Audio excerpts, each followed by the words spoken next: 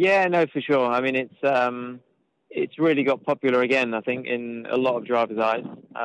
They've maybe not looked at it before, and to be honest, up until about 3-4 years ago, I hadn't either, and it seems like now it's attracting everybody, all the young guys that are in, GP2, they want to come across and have a go at sports cars, and it's, I mean, it's great to see, everybody wants to be involved, and there's only so many seats available in LMP1, so it's, all the young guns are keeping us on our toes, So it's great series to be in, and I'm really enjoying it. And just can't wait to get back on track this weekend and keep pushing the envelope. As you said, you can't stand still for 1 second. It's constantly moving forward, like Formula One, really. If you don't keep developing your car, you're going to get left behind on the side. So it's a fun series to be in when it's like that.